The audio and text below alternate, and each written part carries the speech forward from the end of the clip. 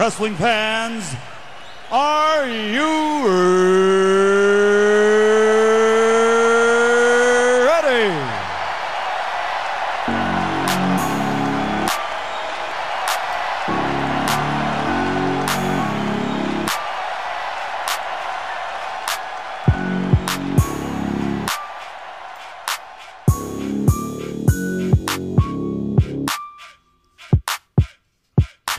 NorCal Wrestling Podcast, Dan here. It's a great day. You know why it's so great? I get to go to another live wrestling event this weekend. Saturday, May 8th, East Bay Pro Wrestling returns with their first show with fans in over a year. You know I'm excited for this. I've actually never been to an East Bay show before, so I'm excited for that as well. Also, man, I got a great guest for you guys today. Before I introduce him, though, let's get some bills paid. Show is once again brought to you in part by the fine folks over at Brainbuster Tees. Did you just get rich off some Dogecoin? Brainbuster Tees is a great place to spend some money. They got merch from some of your favorite NorCal wrestlers like Vinny Massaro, Kenny K, Midas Creed, Surza, and D-Rogue. And wrestlers, if you still don't have an online store set up, you owe it to yourselves to check Brainbuster Tees out. Give them a design, tell them what kind of merch you want and what colors, and they do the rest. It could not be easier. BrainbusterTees.com is the site. Check them out. Tell them NorCal Wrestling sent you. Back to today's guest. This man is a genuine NorCal legend. Been in the business for over 20 years and won more titles than I can even list here.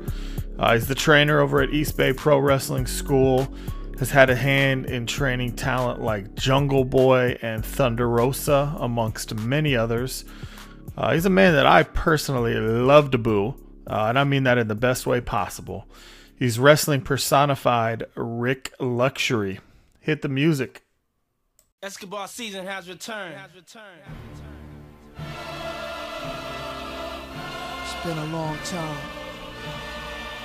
Been a long time coming. It's life or death with me now. But you know, there's no turning back now. This is what makes me. This is what I am. Feel me? Let's go. You can hate me now. QB. All right, we're joined here by Wrestling Personified, Mr. Rick Luxury. How we doing? Doing great, man. Glad to be on. Glad to have the mic live and be able to chat with you about the one thing in the world that I am most passionate about, and that's professional wrestling. Yeah, I'm glad to have you on here. Thanks for taking the time. I've been starting basically every interview in a similar way. But how you been handling all this pandemic madness? Trying to keep my mind basically as focused as possible. I do have a 1-year-old right now, so he was born 2 weeks prior to COVID actually shutting everything down. And I've been lucky enough to be home with him and raise him the entire time, so he's kept me quite occupied. But besides that, just I got a training school that I've been training my students at and constantly doing homework on what's new that I can show these guys to keep them learning. I believe in the world of professional wrestling that the day you're done learning is the day you need to get out of the business, because there's always something for you to learn. And if you think you know it all, then you have nothing left to prove and nothing left to do. So just hit the bricks. So I also believe if you don't evolve, you die. So I have made it my point to study every single day on stuff that I can teach them, whether it's new or just a new adaptation of how to do something I've already shown them. So between that and my kids doing distant learning with school and raising a 1-year-old, I've stayed pretty busy. Yeah. You mentioned the 1-year-old. I've got a almost 3-year-old myself, as well as a teenager doing the distance learning. They will both keep you busy. Absolutely. Exactly. I know that feeling. You mentioned the training. So, you've been lucky in a sense. East Bay Pro Wrestling, where you are training, they own their own building. And so they've been able to actually get people inside and do some in-person training for longer than some of these other schools out there have been able to. When did you guys actually? So obviously you took a break for a while, but how long have you guys actually had people, in a limited basis, be back in the building? We took a break when everything shut down on May 16th. Was Monday. It was the last day of training. In fact, I didn't go to training that day because I stayed home to watch the news. And when I seen they were shutting everything down, I didn't show up, but they were open that day, and 6 people showed up that day. And after that, we closed the doors and we reopened our doors. When everyone was saying that in the summertime, this should cool off. It'll get warmer and things will change. We opened back up in June. So we've been running since June with training classes. Nice. And it's important for all these young wrestlers to be able to get those reps in. I mean, you can't duplicate that in ring time. So that's, the people in their training have been lucky in that sense as well. Yeah. I also put together it's actually 10.5, a 10.5 episodic web series that we did called Sanitized, where we did closed sets, and it was literally only our workers, our referees, and the camera crew were there. And I had to stagger who would show up so that I would only get limited people in the building at a time. So we would book it by matches pretty much and bring them in, and we would film what we needed from them. And then we'd edit it and put it together and put it out online, because training is one thing. It's great to train, but what are you actually training for? If there's nothing there for you to train for, then you're just training to stay in shape. And the thing is, nobody knew how long this was going to actually last before anybody would ever be able to step in a ring again. So I put together this, the Sanitized, so that my guys and girls would be able to train and then put that training into matches. Because here's the thing is, you can train on something for so long, and if you don't apply it, after a while you forget it. And that's the problem. Is I didn't want anything that they were learning just to go to the wayside, because they were still just waiting to be able to actually use it in a performance. So with closed sets, since we had limited numbers that were coming in the first place, we were able to put it together so that we were able to put a web series together and put it out there for people to watch and get a little extra money in so that we can keep the doors open while we were doing it. We did it for donations. If you donated, then we would send you the link, and then from there you'd be able to watch it however many times you actually wanted to view it. So we put that together. We put out 11 episodes, but one of them was a free episode. It was kind of like, we did 9 episodes, and then we gave you 9.5 as a free episode to lead up to the big season finale, episode 10. So we're able to do that. We were going to start filming a second season. In fact, we started to film a second season, but then realized by the time it would be edited and finished and ready to launch, we just decided to open our doors and go live in May. So there was no need to put out one episode and never finish it. So we just put that season 2 on hold, and we're just going to go back to live shows. Yeah. You got it coming up with that first weekend, or I guess it's technically the second weekend in May 8th. Yeah, May 8th. Because I purchased my tickets for that earlier in the week. I'm looking forward to being out there and seeing some wrestling with you guys. Well, good. We should have an actual great show for you that night. We have our heavyweight champion, Surza, will be putting the title on the line against Midas Creed, who is the Mr. East Bay Pro Trophy winner, which is cashing in his trophy for a shot at the championship that night. We also have a number 1 contenders match between D-Rogue, Kenny K, and Yellow Boots Cliff Hendricks to find out who will get the title shot at our anniversary show. Aaliyah Mia Sweets will be in action against the debuting of Jordan Blue, a female wrestler that we've been working with for the past year and a half, getting her ready for her debut.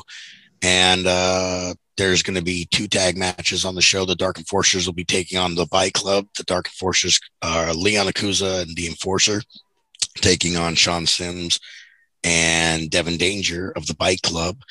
And we'll also have the tag team of Money, Power, and Respect of Fabuloso Fabricio and Marco Mania taking on an open challenge, actually, for that night. And then we have a couple other people on the card that'll pop in and out. So it's the return of wrestling. You never know what you're going to see that night. So, yeah, I mean, I think I speak for many fans in the area. We're just happy to see some shows again. You know, it's been a long time for you guys in the business, but it's been a long time for us as fans as well. I know for me personally, going to shows it's like one of the only times I get out with, you know, me being a family man as well, and a father and a husband. It's one of the only times I get out to do something for me, right? My wife doesn't come to shows with me. She's not a huge pro wrestling fan. So I get out with a buddy and we get to go have a good time, act like an idiot for a couple hours. You know, I miss it. So it's, I was able to get to the UGWA show, last weekend, when we're recording this. It'll be a few weeks ago when this show airs. It was a blast to get out there. As soon as you guys put your tickets up for sale for East Bay, you know, I talked to my buddy and said, let's do it. And so we're coming out there as well. It'll be nice. It'll be very awesome. nice. Yeah, it's going to be a good show. Absolutely. Like I said, looking forward to it very much. So you mentioned, you know, you've been able to get your kids in the ring, the trainees. Have you had any matches yourself since the pandemic hit? I've had quite a few, actually. We did a tournament for the PSG championship at East Bay Pro. It started off with East Bay Pro was the company that ran, and then with Alexis Derevko's company, Action Coast Wrestling, joined under the umbrella, and they started running out of the same building. And then there was a promoter in Pittsburgh, California, named Darrow Johnson, who ran Wrestling Warzone, and they had rented out the facility to run their own show when they lost their venue. And then from that, somehow it became an abandonment issue. The guy just left all of his stuff there and then contacted the owner, Tim, and said, hey, look, you just take it and you run with it. So instead of just sweeping it under the rug and throwing it to the wayside, it became the third brand that ran in that building with Wrestling Warzone.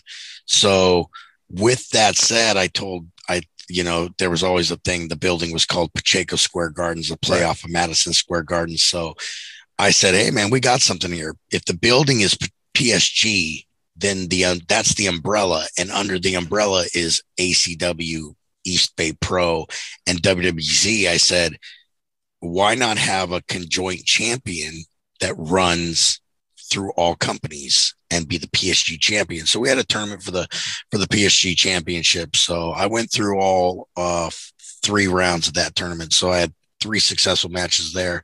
And then I had a few defenses during our sanitized taping. So I got in the ring quite a few times during the off season.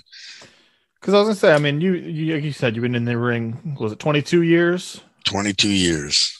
And for most of that time, you've been pretty darn busy. I mean, I don't recall too many major injuries you've had. You work almost every weekend. Yeah, it was a nonstop thing every single weekend. If there was a show, I would find a way to get to it, to be on it. And it was every single weekend for 22 years almost. So how has that break kind of been? Has it felt kind of good on the body? No, I absolutely hate it. Gained a little bit of weight because, taking care of kids and not really doing much of anything, it puts on weight. So gained a little bit of weight.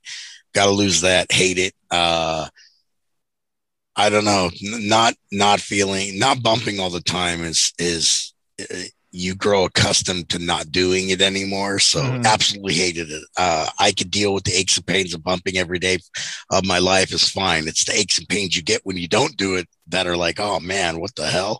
So yeah, I absolutely hate it. I wish there was no pandemic, or even if there was the pandemic, I just wish wrestling was not included in it so that I could have kept doing my thing. Cause like I said, I'm almost 40 years old. So a career only has so long on it. You can only beat your body up so long before you don't get in the ring to beat your body up anymore. And I feel like I've been cheated this entire last year of getting in there and working. And it's like, well, Father Time didn't stop, but all of a sudden pro wrestling had to. So kind of unfair, kind of feel cheated, but at the same time, just excited to get back in there. I'm glad I was able to work with a lot of these young kids and get a lot of young kids ready and out there. A lot of my kids were traveling to, the shows that are up in the areas, or they were flying to other states and doing whatever shows they could. A lot of them got on with Game Changer Wrestling, and they were doing things with for the culture, going out WrestleMania weekend. I got a couple of guys that went out to Kansas this weekend, and they're going to Oklahoma tonight. So really good to be able to get guys out there and get them trained up and ready to go work other places. So now it's just time that we get back in this niche, back in this groove, and I claim my spot back in the wrestling ring. Yeah. And so let's talk about your place in the ring. I know you've had, a couple runs here and there working as a face, but vast majority of your career, you're definitely a not so likable character. Now, when you were first training, when you were first coming up, is that something that you always wanted? Did you always want to be a heel, or is that something that just kind of developed organically? So it's kind of weird. Like growing up, my favorite wrestler of all time is Bret Hart. That makes sense. I see that in the tights. You see that, yes. Bret Hart was a babyface for the majority of his career. Was a heel in the beginning with the tag team thing, and then, became a babyface and ran all the way through as a babyface until they decided to do the whole swerve with, Canada's better than the US. So my favorite wrestler growing up was primarily a babyface. But then when you flip the coin, all the other wrestlers I liked were Ted DiBiase, Jake the Snake Roberts, Rick Rude, Mr. Perfect, Ric Flair. None of those guys are baby faces. Right. So I generally pulled to them, not just because their in-ring ability or the fact that they were all great on the mic. It was their persona that drew me. Bret Hart's persona was just, he was the best, period, bar none. He was the best in the ring. He wasn't the best on the mic, but he was the best in the ring. I believed what he said on the mic enough that it didn't matter because he got in the ring and he did it. And that's what I wanted to emulate. And then all the other people I liked, they were just cocky and arrogant and damn near on a pedestal. They put themselves on a pedestal compared to everybody else. So I always kind of drew to that. And I'm an asshole, like in real life, bar none. Like a lot of people are like, oh no, coach is nice. No, I tell my kids all the time, yeah, I'm nice to you, but I'm an asshole. So the fact of the matter is it's very easy to turn the volume up when it's already there. What's hard is having silence and then trying to make noise out of nothing. Right. And that's a lot of people struggle with that, but it's very easy if you just turn that volume knob up. So being a heel is it just comes natural. Yeah. I was gonna say, I'm like, I've always found you pretty easy to boo myself. You've always, been able to kind of generate that heat with the crowd really, really easily. I mean, what is that key for you? Is it just knowing the crowd, or is it just, like you said, turning that asshole in you up to 11? Well, I think why I'm successful at it, and I'm not comparing myself against anybody else, but I think why I'm more successful than a lot of people in that aspect, and that's why a lot of places have brought me in as one of the top heels at their promotion, is I don't care who you set me in the ring with on a nightly basis, because my opponents are always the ones buying the tickets. The person you put me in the ring with, that's the guy I get to dance with. That's the guy I get to perform with. But I'm working the crowd every single night. My job is to make sure if you're paying $15, $20, $30 for your ticket, that at least when I get in the ring, if anything, you might see a move or two from someone else and go, oh, that was really cool when that guy did the 3 flips. I can go take you to SeaWorld and sit you down at the splash zone and let you watch a dolphin do 3 flips. But the dolphin's not going to try to entertain you the way that I do. Yeah. So I always look at it as I'm working the crowd, not so much my opponent. We're dancing, but I'm really working the crowd. So that's how I feel it's easier for someone like me to generate what I want is because I listen to the crowd and I look for things in the crowd. Like, for instance, you go out to the Petaluma shows. Yep. Phoenix Pro Wrestling. There was a time at Phoenix Pro Wrestling. There was a dad holding his son, and his son had a balloon. And he was the only kid in the entire audience that had a balloon. So I took his balloon and I popped it. It's classic. And, it's like ripping somebody's sign in half. You see that on TV. I love it. And the thing is the kid hated me. And every show that kid's been at ever since, he hates me. And he doesn't hate me because he knows me. He hates me because I did something that registered to him and he can't forgive it. And it's not something that's going to scar him. It's not something that's damaging to him. But what it is something that it affected him one time, but it affected him enough that he goes, that's a bad guy. Yeah. I don't like him. Now, when someone else watches me walk out that curtain and that kid turn his back to me because he won't look at me, he turns around when the bell rings because he wants to see me get beat up. But when the spotlight's on me, he turns his back. When someone else sees that and they see that kid turn his back, they go, oh man, that kid don't like him. Oh, I don't like him all of a sudden. I don't even know why that kid doesn't like him. But now I don't like him. So Jake Roberts said it best, and it stuck with me. He goes, just go and find one kid in the crowd and look. I think you went on mute there, Rick. That's the problem with Zoom calls is sometimes you still good. There? Yeah, we're here. Sometimes you get a phone call that comes in between them. No, basically Jake Roberts said it best when he says, just identify with one person in the crowd. Find that kid, stare him down, make him look into your eyes and get captivated.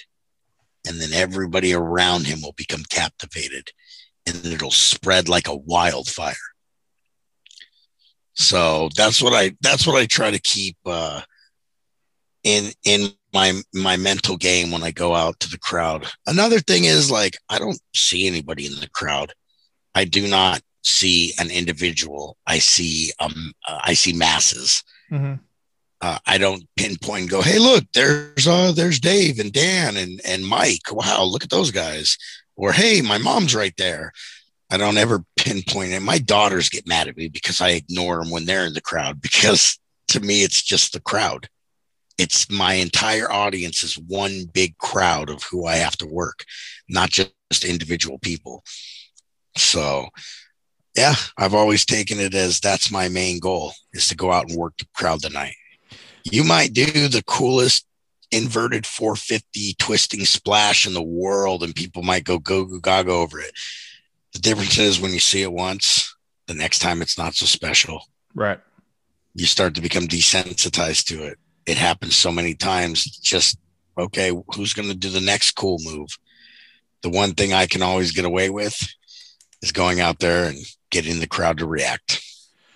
So, you mentioned popping the kid's balloon. Are there any times in your career that you think you went maybe a little too far with going after the crowd?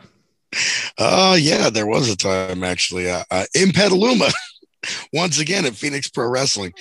I got a green light to say whatever I wanted on the mic. Actually, it wasn't Phoenix Pro Wrestling at the time. It was Punk Slam. Yeah.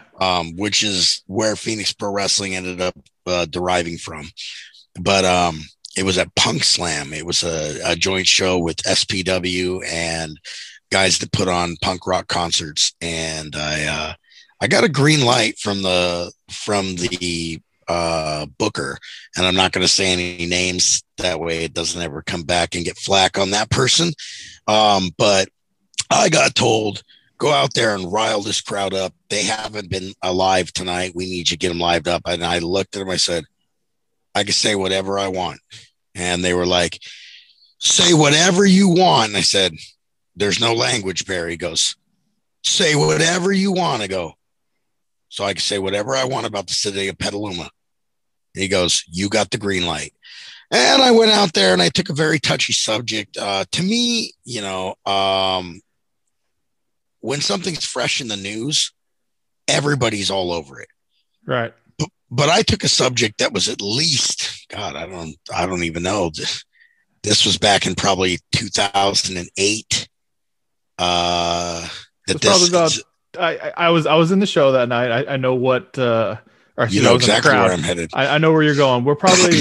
You're probably like 13, at least 10 years past the incident, at least 13, I'd say. Yeah, I was at least, the incident was at least 10 years old 13 years old when I ended up bringing it back up. And to me, it was, okay, well, this is what I know about this town. So if I can say anything, I'm going to say it. And, I went out there and I got on the microphone, and at the building at the Phoenix Theater, there's no chairs. It's just guardrail and fans standing. And I got on the microphone and I said, you know what? I started making fun of the people in the crowd, and I started getting a little bit of reaction from them, and they were booing. And I could have probably stopped right there because I got a better reaction than anybody else got that evening. But then I pushed the envelope a little too far, and I said, it is people like you that make me understand why somebody, and I'm not going to say the name because I'm not going to bring it up, why somebody in Petaluma would be abducted and murdered from their house. But I said the actual person's name. And little did I know, the brother of said person's best friend was in the crowd. Yeah. So small world is, here's somebody that was deeply tied into this incident. His best friend's sister was deeply involved in this incident, probably knew more about it than anybody on the news was informed. And he's sitting in the crowd, probably just not even that's a thing of the past in the back of his mind. And here's this asshole that just said this in the center of the ring. It's one of the only times I've actually had the guardrails pushed all the way against the ring and people climbing over the guardrail to try and get in the ring. And I had a guy who's 6'4" and he's 300 pounds in the ring with me as my tag partner. And it was his first match. Now, who's your partner? I don't remember that. I remember the incident, but I don't remember. Drake Frost. Okay. Yeah, that's a large man. It was Drake Frost's first match, debut match. And here's this. Guardrails are being pushed up against the ring. People are trying to crawl over them. I'm getting cussed at. They're throwing shit in the ring now. And I'm sitting there egging them on like, come on, buddy, you want to fight? Come fight me. And Frost is sitting there. He's a big guy. He's going, oh, what do we do? And I'm like, don't worry about it. They ain't gonna come to the ring. It's fine. Don't worry about it. Just get the heat. I walked in the back and the promoter didn't say anything to me. And he doesn't, I mean, not the promoter, the booker. He doesn't book shows anymore. He's not around the scene, but he didn't say anything. He was just like, oh, you got a lot of heat there, huh?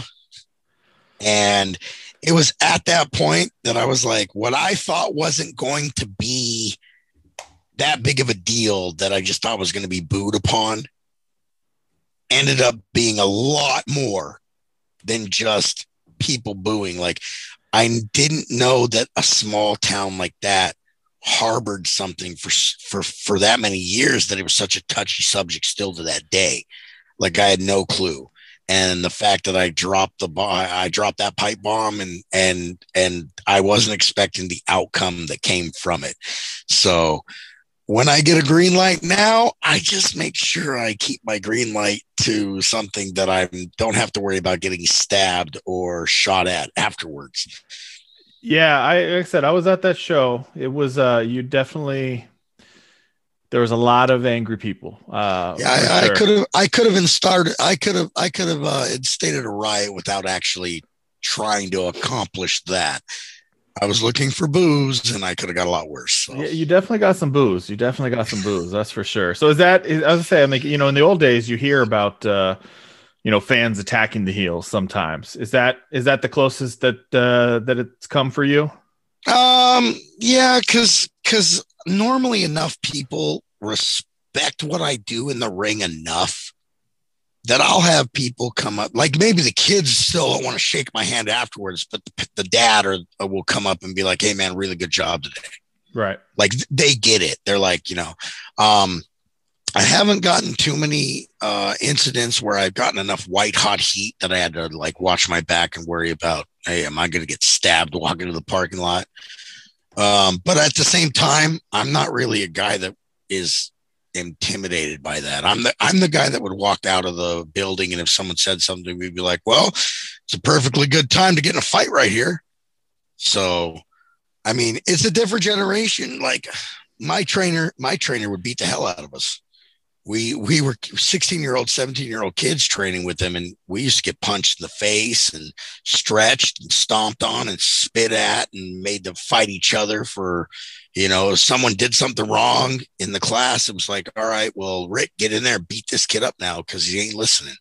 Or Zach, get in there and fight Rick because I'm mad at him today. Like, so we train different and times were different. Kids got beat by their parents back then, and teachers would slap your fingers with rulers and stuff like that. None of that happens nowadays. So you're not going to really see someone walk out of a building in 2021 and be like, all right, buddy, let's fight. If you want to talk that talk, let's fight. You don't get that anymore.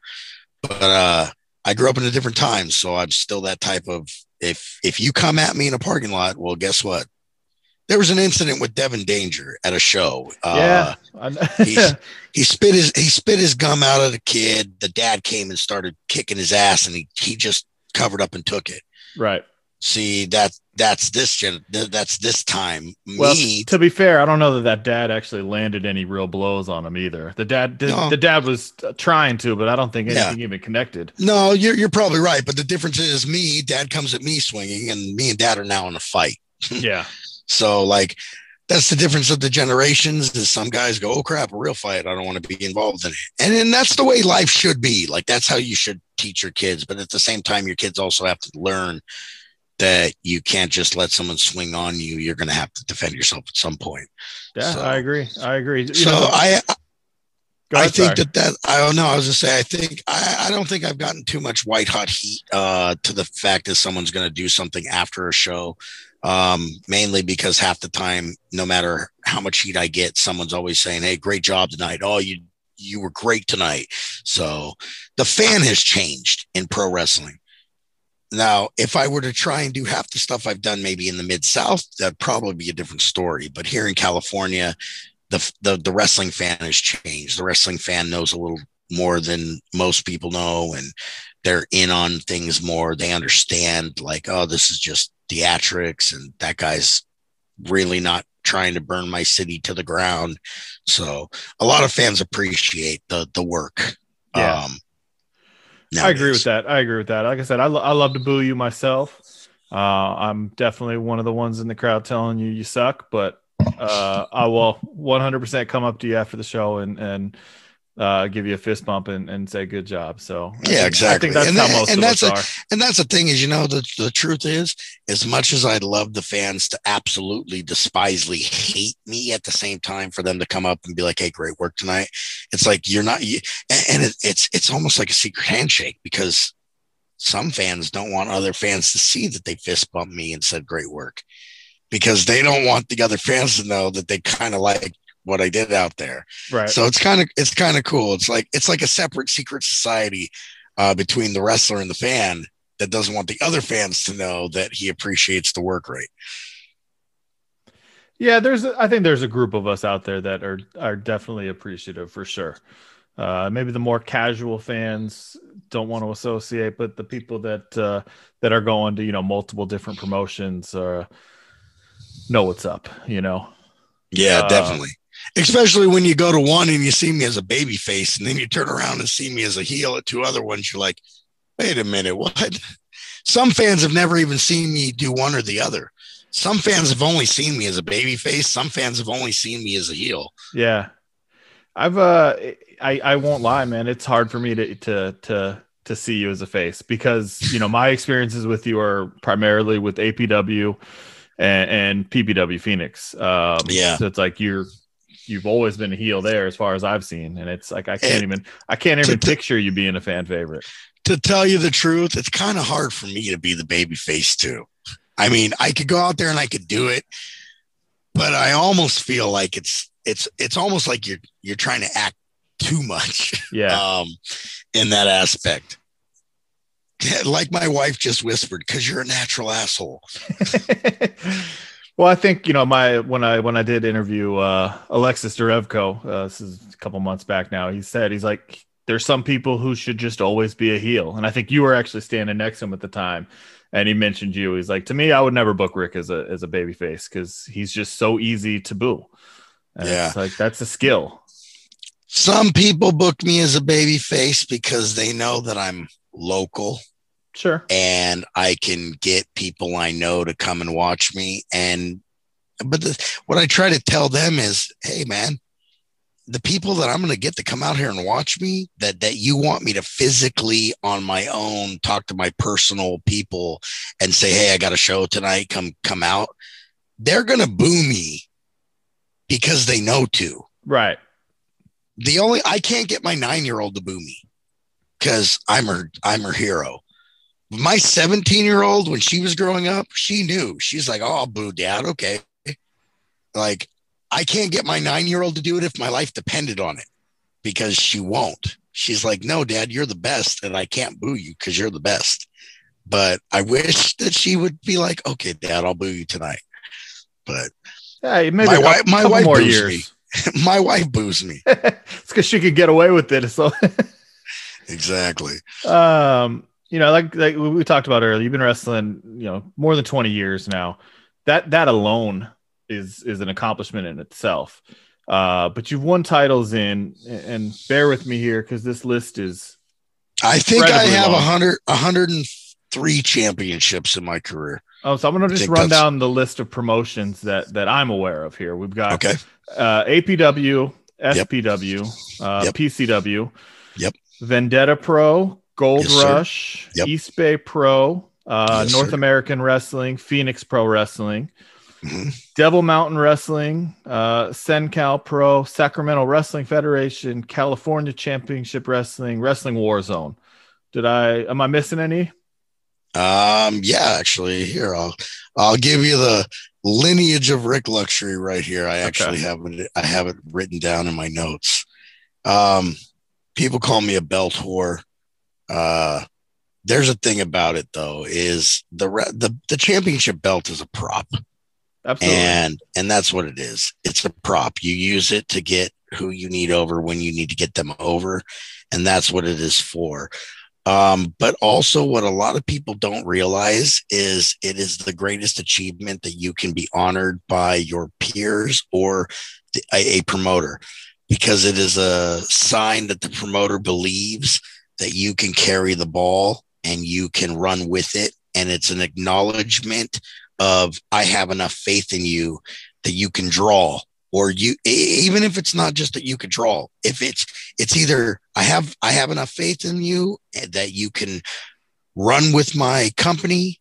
I have enough faith in you that you could draw, or I have enough faith in you. You can get the next person that I need to be over.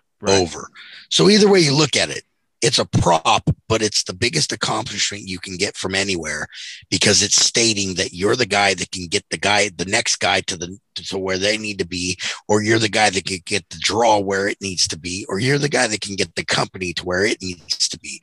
Either way you look at it, you don't just give the belt to the guy that doesn't draw for you, can't do shit for your company, and can't get anybody over.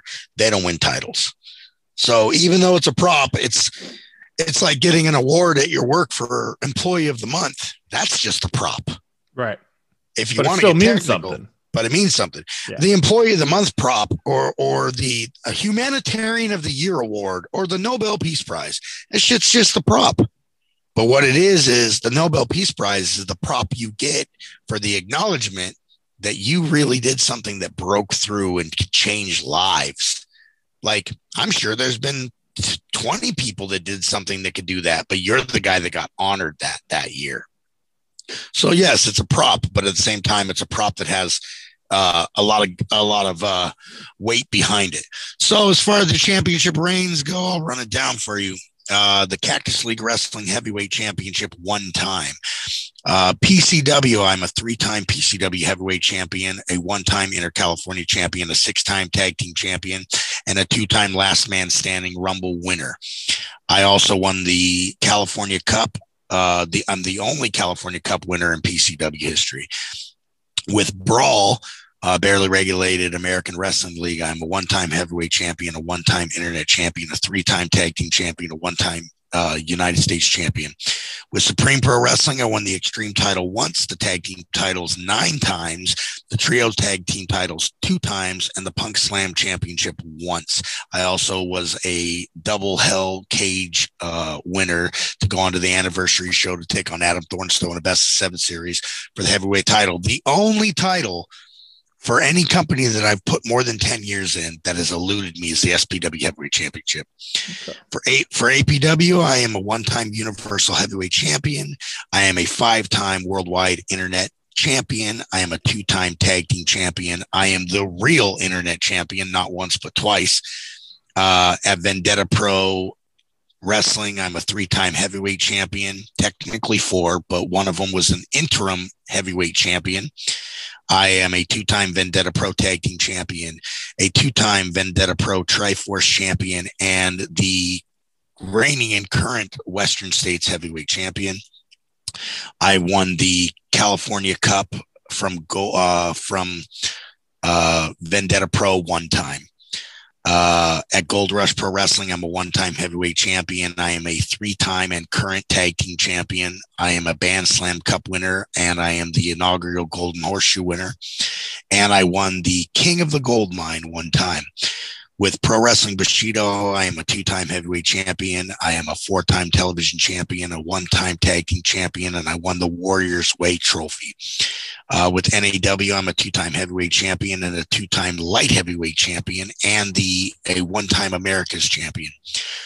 Pile Driver Pro Wrestling, I won the tag team titles twice. Devil Mountain Wrestling, I am a heavyweight champion 1 time. East Bay Pro Wrestling, I am a 1-time tag team champion and the current Pacheco Square Garden champion. With WCWA, which West Coast Wrestling Alliance, I am a 1-time tag team champion. With Sacramento Wrestling Federation, I am a 2-time tag team champion. With the UWA, I was a 2-time cruiserweight champion. With TCW, I was a 1-time heavyweight champion. With VCW, that was based in Vacaville, I was a 1-time hardcore champion. With SinCal Wrestling, I was the 1-time 5 Cities champion. With GGP, which was Grand Prix Wrestling, I was the Grand Prix champion 1 time, the Platinum champion 1 time, and a tag team champion 1 time. With CCW, California Championship Wrestling, I was a 1-time heavyweight champion, a 1-time West Side champion. With the Stars of Wrestling, I was a 1-time United States champion. With FSP, I was a 1-time high risk champion. With Reading Invasion Pro, I was a 1-time tag team champion. Phoenix Pro Wrestling, I am a 2-time tag team champion. Rival Forge Wrestling, I am a 1-time and still reigning 10-year champion. With West Coast Wrestling Federation, I'm a 1-time tag team champion. With Wrestling for Charity, I'm the current heavyweight champion and a former El Toro trophy champion.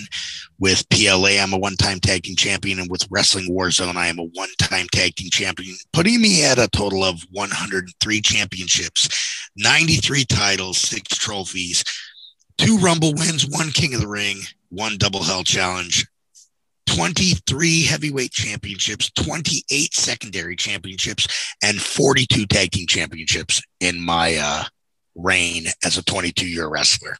It's a hell of a career. Thank you. And it's not done yet. So sorry for all that rambling, but that's the first time I actually got to tell people exactly what I've done, because people are like, oh, yeah, that guy wins belts. The guy wins a lot of belts, actually. Yeah. So, I mean, you know, we talked about this a little bit before. What is it you think about yourself that has allowed you to have that kind of success, or allowed promotions to put so much faith in you? I'm really good at politics. I love it. No, just what I think has made me so successful is over the years, I had the work rate. So when the work rate's there, it's kind of hard to deny it. First and foremost, on top of that, I could play whatever role you needed me to play. If you needed me to be the baby face, I could be your white meat baby that would go out there and do what you need, or I could be your top heel. I never considered myself as a company's top baby face ever once in my career. There was always somebody that people liked more, but there was never a time that I would say somebody could be a better heel than me. If you let me walk out that door and be a heel, then the fact of the matter is I'll turn your heel's baby face if you put him in the ring against me. Which is, to be fair, the mark of a good heel. I mean, the mark of a good heel is to come out first, get the crowd riled up so that no matter who walks out the curtain next, they're going to get cheered. And thank you so much for saying that and understanding, because my biggest pet peeve, no matter what the promotion is, I just spent some time out of state at a couple of wrestling promotions, and I watched them for 3 matches in a row send the baby face out first. And after the first time, I was like, okay, well, that baby face is your main draw. Like, that is your main power. And they're in the opening match. So I guess you want to start the show out with the biggest amount of noise you could, but still you take away from how big of a pop it could have been if you put the heel out there, even if it was a baby versus baby match. I try to tell people you have 3 things you have to look out for. Number 1, you send your heel out first if you have a heel baby match, because you let them go draw as much heat as they possibly can. And even if the crowd doesn't care so much, if they say things or do mannerisms that are annoying, when that baby face comes out and he does mannerisms or gestures that make him care, they'll care even more. That's the first one. Number 2, if you have a name on your card, it doesn't matter who you put out first, put the name out second, because that's probably the person that they came and paid for to see.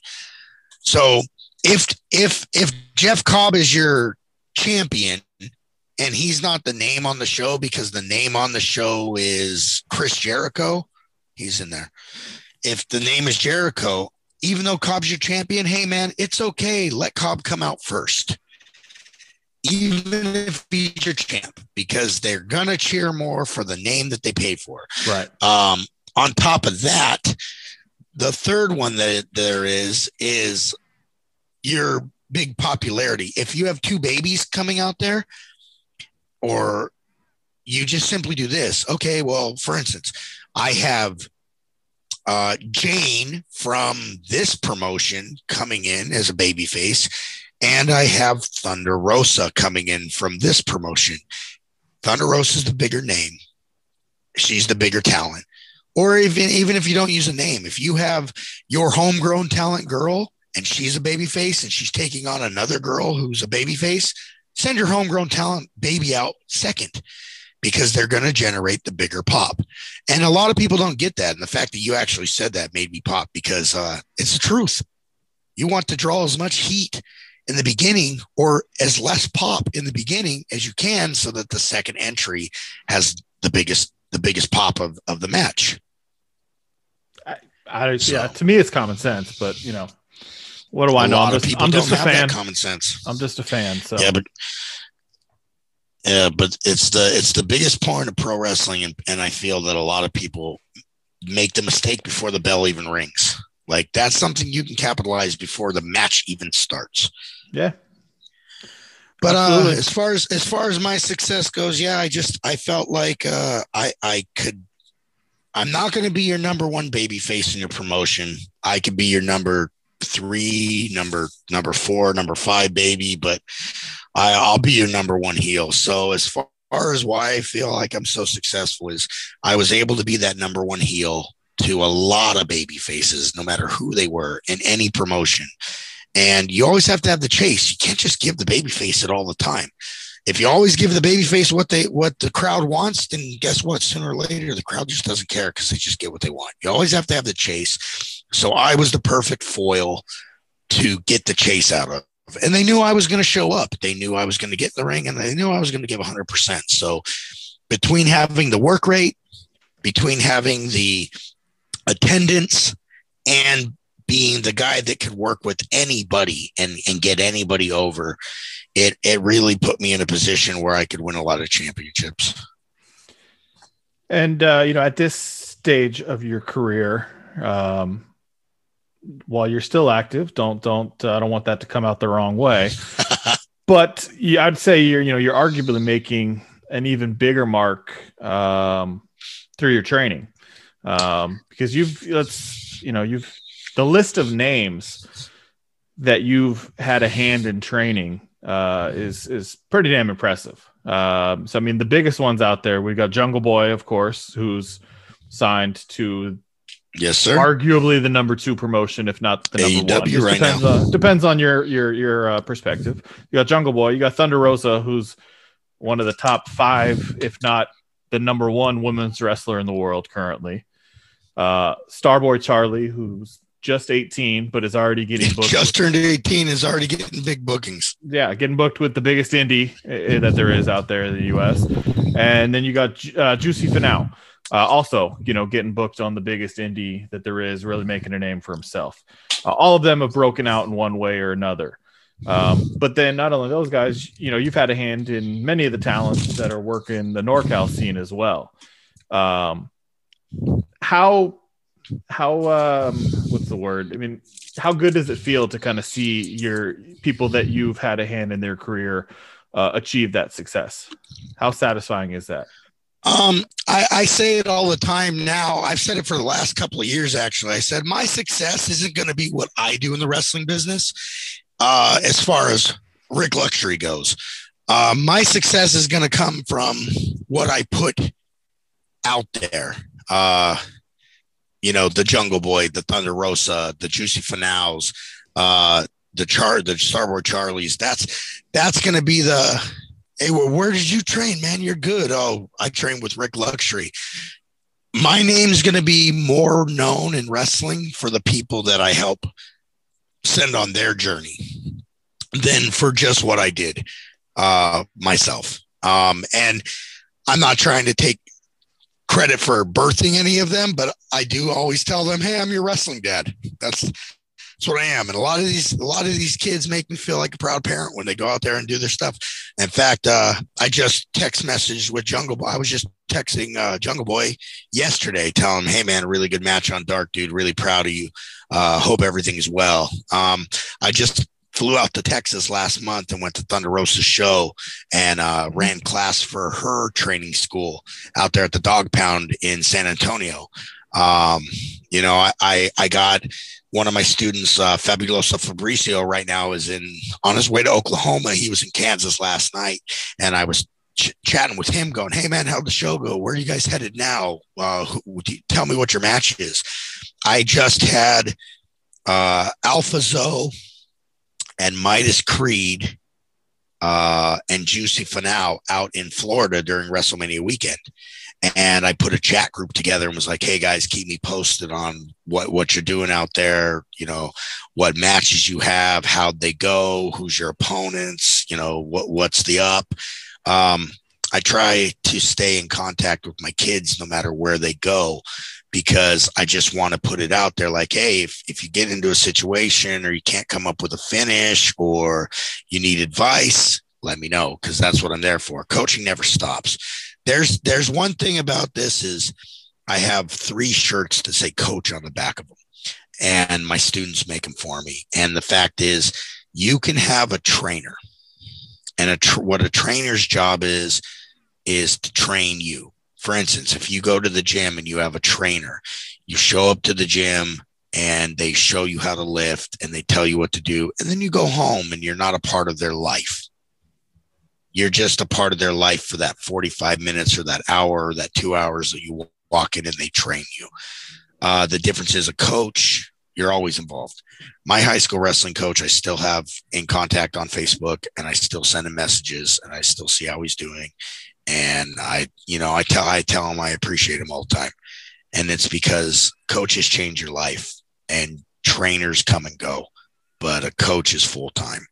So I'm these kids' coach because I'm there for anything they need. Thunder Rosa wanted me to come out there and help with their class. And I said, sure, I'll be there. I got a plane ticket. I flew out there and I had 2 of my students on the show. So I was able to watch that. I also, while this is here, and I don't really care because it's not going to really bring any flack on me, but there's a student that, made a big impact in the last couple of months. I believe they were saying on AEW Dark that she was Cody Rhodes' first student. Yeah. I know who you're talking about. Her name's Brooke Havoc. Yeah. Funny thing about that girl is about a year ago, she walked into Gold Rush Pro Wrestling and I was her trainer. And then I told her, look, I only train you here on Wednesdays, but I train 5 days a week out here at East Bay Pro. Why don't you start coming out and training with me there? And she did. And I was training her 5 days a week, and I had her for 9 months. And then she went into the Nightmare Factory and won every competition that they threw at her in the beginning for best bumper and best running the ropes and all these things that she got thrown at. She's winning gift cards and competitions and this, that, and the next thing. And she finishes first in her class. And well, there goes the wrestling business, because Cody Rhodes said, my first student. And on AEW Dark, they actually said, she's only been in the business for 3 months. This is her first time ever being in the ring. And I'm like, oh, that's funny. She's been in the business for a year. She was with me for over 10 months. And her first match in the ring was at Sanitized, and I have the footage of it. So all you guys have done is lie. But that's the way the business goes, and good for them, because you know what? They're trying to push their product. And it made for the story they were trying to tell, And it's a story they're trying to tell, but there's just another student that I had 10 months with, and she went into the Nightmare Factory and became their number one student through the entire 3 months. So what I can help, if you have the drive and the passion, what I can help you do in 10 months can get you in front of Cody Rhodes and have you blow through their competition and their training to be the number one in the class and get you in AEW Dark as Cody's first student. And that was just 10 months with Rick Luxury to get you ready to get out there. No, I'm not taking anything away from Brooke at all. She's a hell of an athlete. That's a fact. Brooke is one hell of an athlete. She's a fast learner. Everything I threw at her, she picked up. And to see her go out there and accomplish everything, it's great. But it's that thing is sometimes people don't get the credit that's out there for them, is because it works better for somebody else. It worked better for AEW to say she only went to the Nightmare Factory. This is her first time in the ring, because then people want to go to the Nightmare Factory. So I get it. Right. Good to them. Good on the gimmick. But at the same time, I get messaged by Brooke saying, hey, thanks, Coach, for everything you did. Hey, Coach, what do you think of this? And when she comes home on the breaks from Georgia, she comes to training with us. So it's like, it's good to see that they're still there. Like Jungle Boy just told me, hey, I can't wait to come back to California and train with you. So it's just great to always see my students that have gone and done better things and achieved more in this business than I have ever achieved, for them still to be like, hey, Coach, I'm going to be in town this week. Thunder Rosa comes down to California for a bunch of things and then swings by. So it's always great for them to come in and be like, hey, what's up, Coach? But yeah, the success rate of who I put out there is going to be the legacy of Rick Luxury overall compared to what I did in the ring, which is going to be a flash in the pan, because if I stop wrestling in 5 years, I don't plan on stop coaching. As long as I'm breathing, I don't plan on stopping coaching. So I got a lot of product I could put out there for many, many, many of more years, hopefully, knock on wood. But we'll have to see. Only the future tells. Right now, I got about 38 students. So, yeah, and not to take anything away from any of your students, but is there anyone training right now that you think us as fans should keep our eyes on? Who do you think kind of has what it takes to be the next one to break out? I was fortunate enough during this pandemic to get Midas Creed to come in and start training with me on a regular basis. Midas Creed's a guy to keep your eye on. Surza, he's another guy to keep your eye on. That guy just keeps impressing me time and time again. Like he's great. Fabuloso Fabricio is another guy that just he just picks everything up. He doesn't, he's so fluent on what he does. He's so comfortable in the ring. He's his own worst enemy at times, but we all are. Marco Mania, another guy that I've known since I was in high school, actually, but he's only been wrestling for about 2 years. But he just gets it. He gets the niche. He understands how to truly be a heel. He's the type of guy that would give Rick Luxury a run for his money as far as it is being a heel. Another student of mine that I trained, I helped train back when I was at Pro Wrestling Revolution is Papa Esco. Mm-hmm. That's a guy to really keep your eyes on. Papa Esco he's no joke. That guy he's amazing. He's a great big man. He understands what it is to be a big man. So like Papa Esco and Fabuloso Fabricio, Surza, Midas Creed, Marco Mania, Aaliyah Mia Sweets, and Jordan Blue. Those are 2 girls not to sleep on. I think they're going to come and take women's wrestling by storm in the next year and a half. I just see the sky as the limit for them. And then I got a lot of kids that are young that haven't even debuted yet on a show that have just been training hard, and I see a lot of potential in them. So I got a solid group, and I think a lot of them are going to be able to do great things as soon as they can just get out there on some live shows. Yeah. That's the biggest thing. I mean, is just getting out there. Like you said, you can train, but putting it all together in a ring is a different thing. And then also, putting it all together in a ring in front of a crowd. Exactly. Because it's a different animal when you've got a crowd either coming along with you for the ride or turning on you, and seeing how you react to that can really tell a lot about an individual in the wrestling world. As I like to say it, I have a lot of kids that are red light ready. And what I mean by that is they're ready for the camera to be on and the crowd to be there. They're red light ready. Yeah, I'm ready. I'm ready to be there in the crowd. We're hopefully turning the corner with the pandemic. Like we talked earlier, East Bay Pro is running again. I know Action Coast announced that they're going to have a show in June. We've got Ugwa running their outdoor shows. Hoping to see, some of the major promotions in the area follow suit in the near future, and maybe a couple new ones. I mean, I got some things in the works, so I'll keep my ears open for that. Absolutely, definitely ready to venture into new avenues. Maybe in the more explicit older generations, but definitely. Got some things in the work to have a lot of fun with here in the next couple of months as we open up more and more. As fans, we're looking forward to it. Rick, that's all I got for, kind of the heavier stuff here and all the interviews with some more fun questions for you. What's Rick Luxury's favorite fast food burger? Whataburger. I absolutely love Whataburger. I only get to get it when I'm in Arizona or Texas. But I like their mushroom Swiss burger from Whataburger. It's amazing. If you've never been to Whataburger, just plan a cross-country trip and just to go eat Whataburger. I mean, go visit some cool landmarks on the way, but definitely go to Whataburger. I got my first taste of it a couple weeks ago. I was in Arizona, 2-3 weeks now. It's good. It's good. I don't know if I put it up there as my top, but I know a lot of people are very fiercely devoted to it, especially out in the Texas area. So definitely, if I had to make it more California based, so people could be like, "Oh, that's something I can get," I would have to say my favorite fast food burger probably is the Whopper. I can't complain. Whopper with no mayonnaise.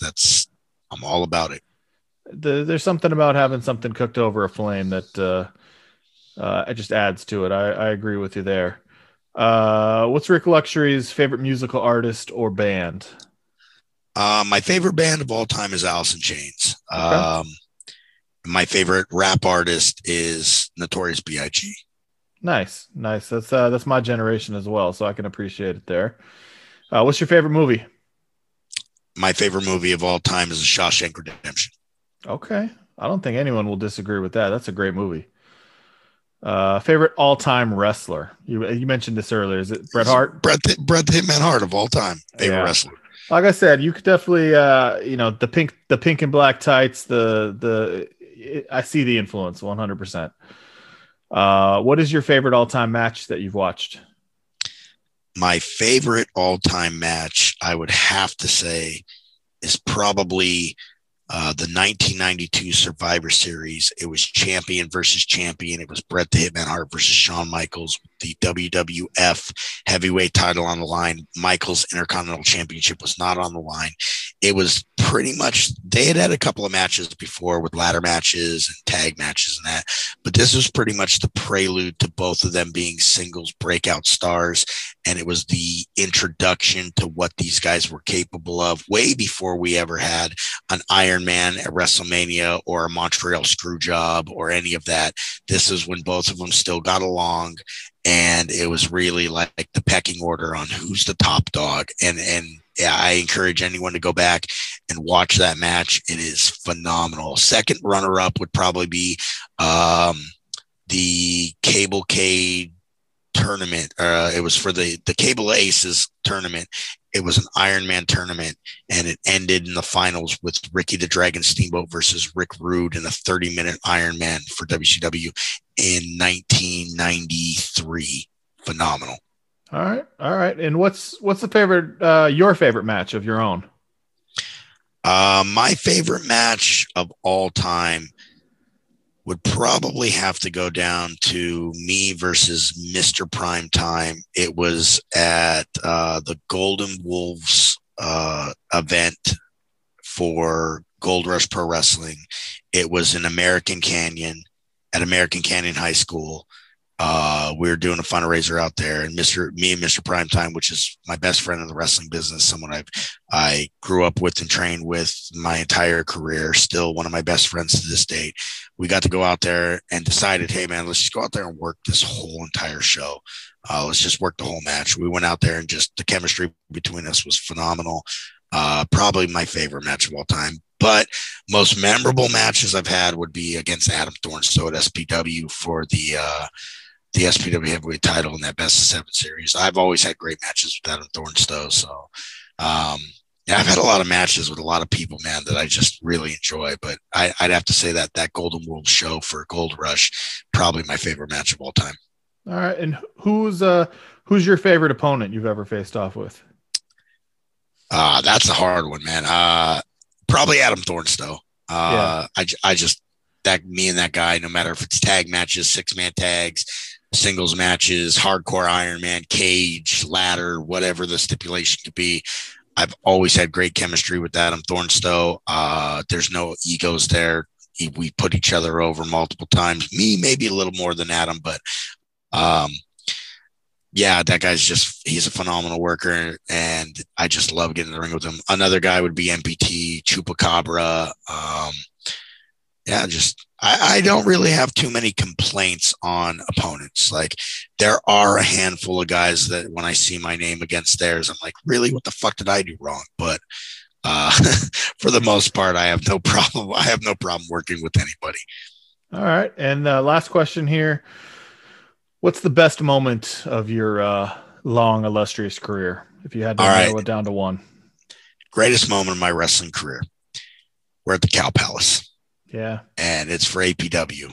And we're in that big Roy Shires Battle Royal. And me and Boyce LeGrand at the time we're a tag team. And we're Bad Boys personified. And we're in this Rumble, and I just had pinned X-Pac, and Boyce sends someone over the top rope. Well, I think it was Will Roberts, and I send someone over the top rope, and we back up and we hit each other back to back, and we looked around, and the crowd is we could tell they're waiting. They think me and Boyce are going to go at it. We start the circle, we lock up. That lockup ends up being us pulling each other down to the mat. We separate the lockup. We're on our bellies, and we put our hands out, and we start doing arm wrestling contest in the center of the ring in front of 3,000 people at the Cow Palace. And they start booing beyond belief, because here we are pretty much mocking each and every one of them. we could have sat there and we could have waited for the next guy to come out side by side, like, oh, we're a tag team. But we bumped into each other, turned with fists drawn, circled around like, okay, one of us is going to do it, locked up hard, brought it to the ring, and then went for the old-fashioned arm wrestling contest and really just pissed the crowd off. And I don't think there's a historical building, a huge crowd, a monumental time, a guy that's my veteran in the business that's been wrestling longer than me, somebody I would tag with Boyce LeGrand and lose every single night rather than tag with somebody else and win. It was a perfect chemistry, perfect moment, perfect atmosphere, perfect crowd. And to be able to have it where we're just arm wrestling to annoy the crowd, that's probably my greatest moment in pro wrestling. It had to have been pretty cool because you grew up in the Bay Area, right? Definitely. So, I mean, just getting to wrestle in that building. As many Super Brawls. Oh yeah. And Nitros and house shows and pay-per-views that I went and seen in the Cow Palace, to be in the center of that ring in that building. I mean, I'm a huge San Jose Sharks fan, and the Sharks started their career at the Cow Palace. The first 2 years that they played before the HP Pavilion or the Shark Tank was even built, they played at the Cow Palace. So being able to go up there where their locker room was and change in the locker room that all these great wrestlers changed in, that the Sharks changed in, you know, I also like watch the Bulls were great when the Bulls played, minor hockey there. For all that, for all the sports and wrestling and everything that went on in that building that was a part of my life, to be able to be in that locker room and walk down that stairwell that guys like Andre the Giant walked down, to be there in that building at that time, at that place with a hungry wrestling crowd, just to be able to walk out there and perform, whether it was a Rumble or not. We were told, hey guys, it's not about the minutes, it's about the moment. That's what they kept telling us all night that night. Guys, it's not about how many minutes you have, it's about the moments you can make. For me and Boyce to be able to go out there, lock up, go down to the mat and arm wrestle and get the whole entire crowd of 3,000 people to boo, that was the moment that we were looking for out of that entire draw that night. So it was great. It can't be duplicated. I've been in that building before to wrestle 1 or 2 times, but it was like in the side parking lot or something, right? Or the carports. But to be in the center of that arena, in that locker room with the guys that was in there, and for it to be Boyce LeGrand, there was nothing better than that. The fact that my buddy Marcus Mack was the guy putting the show on, it's like that was just a successful night all around. It was a great night. It was a great night as a fan. I can't even imagine what it was like for you guys, being in the ring there. That's a very special building for sure. All right, man. That's all I got. Where can everyone follow you? What are the social medias? You can find me, Wrestling Personified Rick Luxury on Facebook. You can type in my name, RIK. It'll probably pop up with Luxury at some point as a suffix name. You can find me on Twitter. That's at RIKLUXURY. You can find me on Instagram. Once again, it's RIKLUXURY. John, throw me a message on Messenger. I'm always glad to talk to people about pro wrestling. Come to any live shows here in California. You'll probably see me. May 8th, East Bay Pro. The address is 112 West 2nd Street or 2nd Avenue, Pacheco, California. We will be there live on May 8th. You can check it out on Facebook, East Bay Pro Wrestling or Pacheco Square Garden. Show's going to be great. Don't be afraid to come up, no matter how much of an asshole you think I am. Come up, ask a question, fist bump me, tell me if you like my work or not. I'm always ready to engage. If you ever want to become a pro wrestler and that's your dream, I can make it happen. Just come visit me at Pacheco Square Gardens, home of East Bay Pro. All right, Rick, thanks for the time. All right, brother. Take care. Have a good one. Late. I hope you guys enjoyed that as much as I did. Rick clearly has a lot to say about professional wrestling. Absolute wealth of experience to draw upon. Definitely a guy I'll have to bring back to the show to talk again. Just like I said before that UGWA show last month, if any listeners are going to be at East Bay Pro this weekend, please come say what's up. I would love to chat. That's all I got for this episode, guys. Until the next one, peace.